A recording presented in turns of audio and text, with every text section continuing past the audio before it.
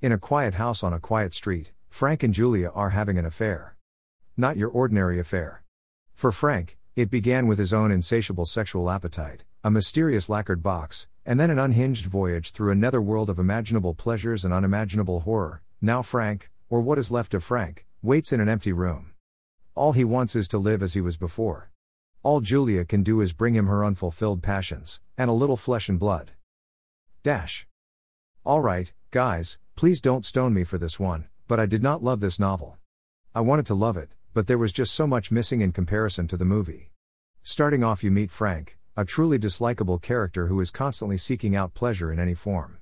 Frank finds a box, a puzzle box if you will, that once open unleashes demon-like creatures called Cenobites, from another realm. Frank soon finds himself in a world of pleasure, pain, and entrapment.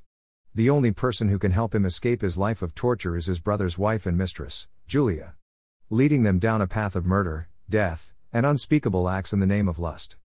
This was my first Clive Barker novel. I went with this one because Hellraiser is one of my all-time favorite horror movies. Now, the writing was tastefully done. I found it captivating and easy to read with a well-done flow to it. Wherein lies my problem is with the characters. They were unlikable and so annoying. I mean, I really hated them. There is not one single character who had a redeeming feature. I was not rooting for anyone, nor did I care about those who died. I was also wanted more Cenobites.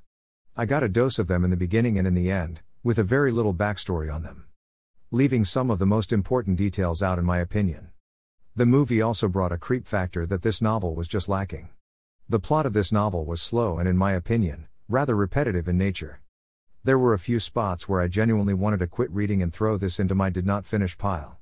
I persevered through this classic novel, however, in hopes of a decent ending. However, I was not impressed with the ending either. Overall, this was a fast, well-written read that should be on any horror lover's list of reads.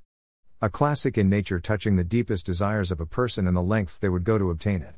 If you enjoy horror, a good classic, or are looking for a short read with a kick, check this out. Star.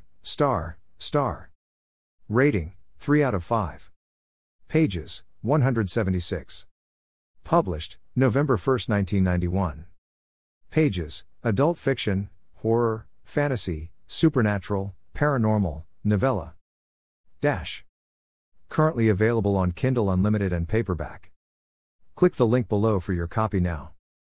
https://amazon.to/3tl5slow